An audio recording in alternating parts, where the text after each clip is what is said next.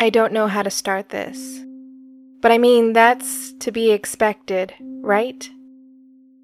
We all falter in our word choice ability from time to time.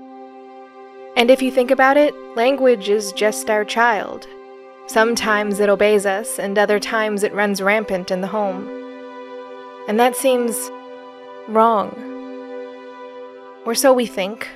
We think that we, as parents, should be able to exert a constant and stronger influence over this thing we have made and brought into existence. That's the expectation. But there's something overly simplistic and naive about that worldview. The fact remains that we can never control the things that exist outside of us. So instead of worrying, or trying to do that which cannot be done, it is a better use of our time to stop, breathe, and ride the wave of innocent mischief. I think I learned that from you, but I can't remember for sure. Over the years, you said many things, and I listened to every single one, only to then poorly apply those things to my life and appropriate them when it wasn't appropriate. Like right now. Because, I mean, this isn't innocent mischief. It was life-altering. For both of us. No, it's not fair to make that grouping. This was a mild inconvenience for me, but it was life-altering for you. What was left of your life, I should add, from then on out, was marked by suffering. Beyond that, I just don't know what to say. And now we're right back where we started. I'm rambling, clueless on how to proceed, and I'm sorry about my rambling. For everything else, I need a much stronger word.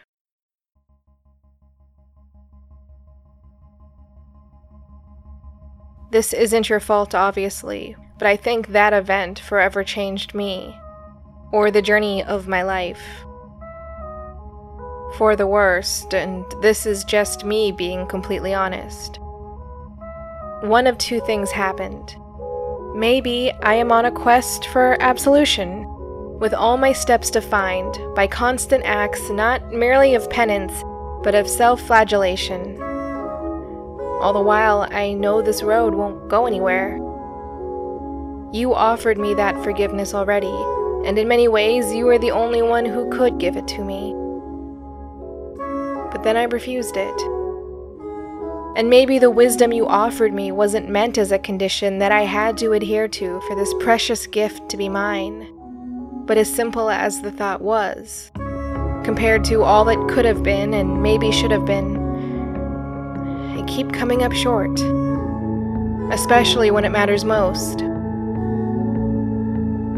And that leads to this other possibility I find myself possibly defined by.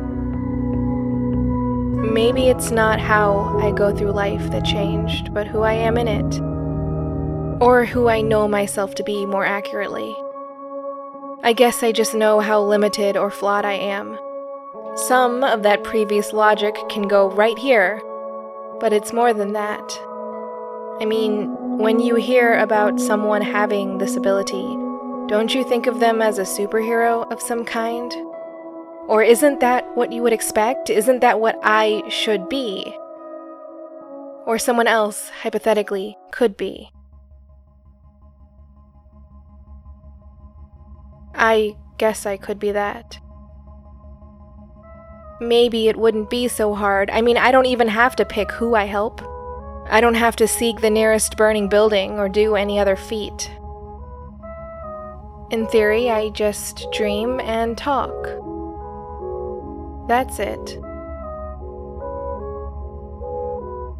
I'm no superhero, I'm just a person. A person with a weird quirk. But even still, that's not enough, is it? Whenever I have a free moment, I find myself thinking of you.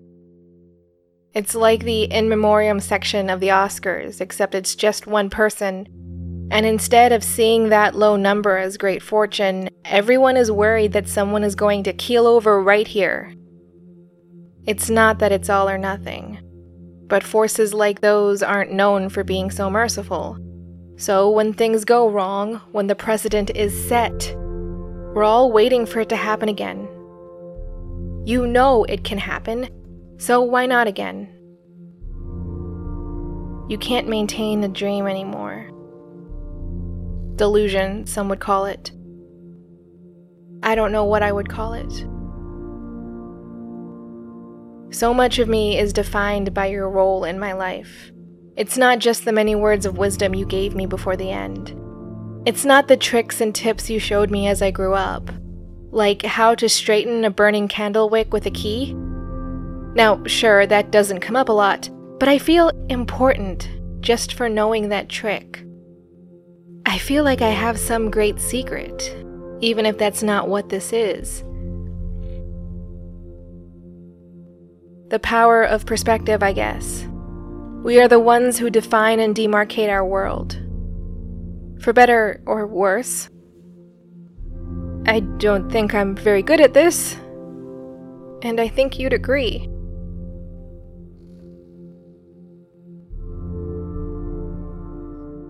There are good times to remember between us, but it's like I don't trust myself with those memories, so I seldom hold them, but they do come up in conversation, increasingly so now. But there's one memory I'm more able to hold on to, the one I give myself permission to handle, and that's the one that maybe I should let go of. After all, there's nothing of substance there. Or not nothing, just not what everyone would think it is. I remember the last time I saw you, in the hospital. I was sitting by your bed before you were sent to hospice, the only place where you could get the constant care you needed. And I understood that, which is what made it seem cruel. You knew where you were going, and you remembered how serious hospice is. Everyone knows what it means to go there. So we knew it was the last time we would see each other, and we both knew the days of laughter and little tricks were gone. It was time for a goodbye I didn't think I could muster. For one, I had only gotten worse at them. And two, from looking in your eyes, it was like you were already gone. Or the spark was, at least, and that was what everyone knew you by. It was so hard to talk, but we had to. If we didn't, we would hear the people in the hallway discussing your fate. And it's one thing to know in the abstract that you are dying, but it's another to hear it being spoken. I didn't want to hear it. I doubted that you did either. So I tried to fill the silence, but I was rambling, wasn't I? I felt like I had to. You didn't have much of a voice anymore.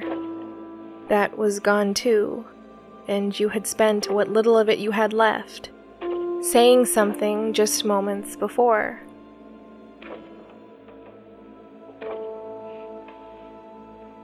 I couldn't help but wonder how much of you was still there with me. I didn't ask, but I thought about asking. I mean, I was already grieving you. Or was that the guilt talking? I don't want to know what you think of my life now, or of me. You see, Schrödinger's cat is now a really common metaphor, even if our usage somewhat dilutes the thing it represents. The thought experiment. But honestly, as long as I don't know what you think, I can have it both ways. I can have your acceptance when it suits me and your anger when I want to validate my tendency for self-loathing. The irony of that is that this self-deprecation is the one thing you could, under no circumstances, accept. And I know that. I understand that, or I think someone else has helped me understand your point, but then I disengage from them too, and then what? No one can force me to re-engage. No one can force me to do anything. Everything has to be my choice, which is never a good sign, and that's what the problem is. I remember you telling me that the choices I'm able to stand behind are the only ones that matter. Personal convictions are the greatest indicator of character, you said. Actions without them are not meaningless, but they say something else entirely. But then you contradicted that later, didn't you? You said something very different, and you meant it, but I don't know which version of you to believe. I don't know which is right, and I don't know what to do now. I don't know what side to pick. I'm sorry. I'm sorry for rambling.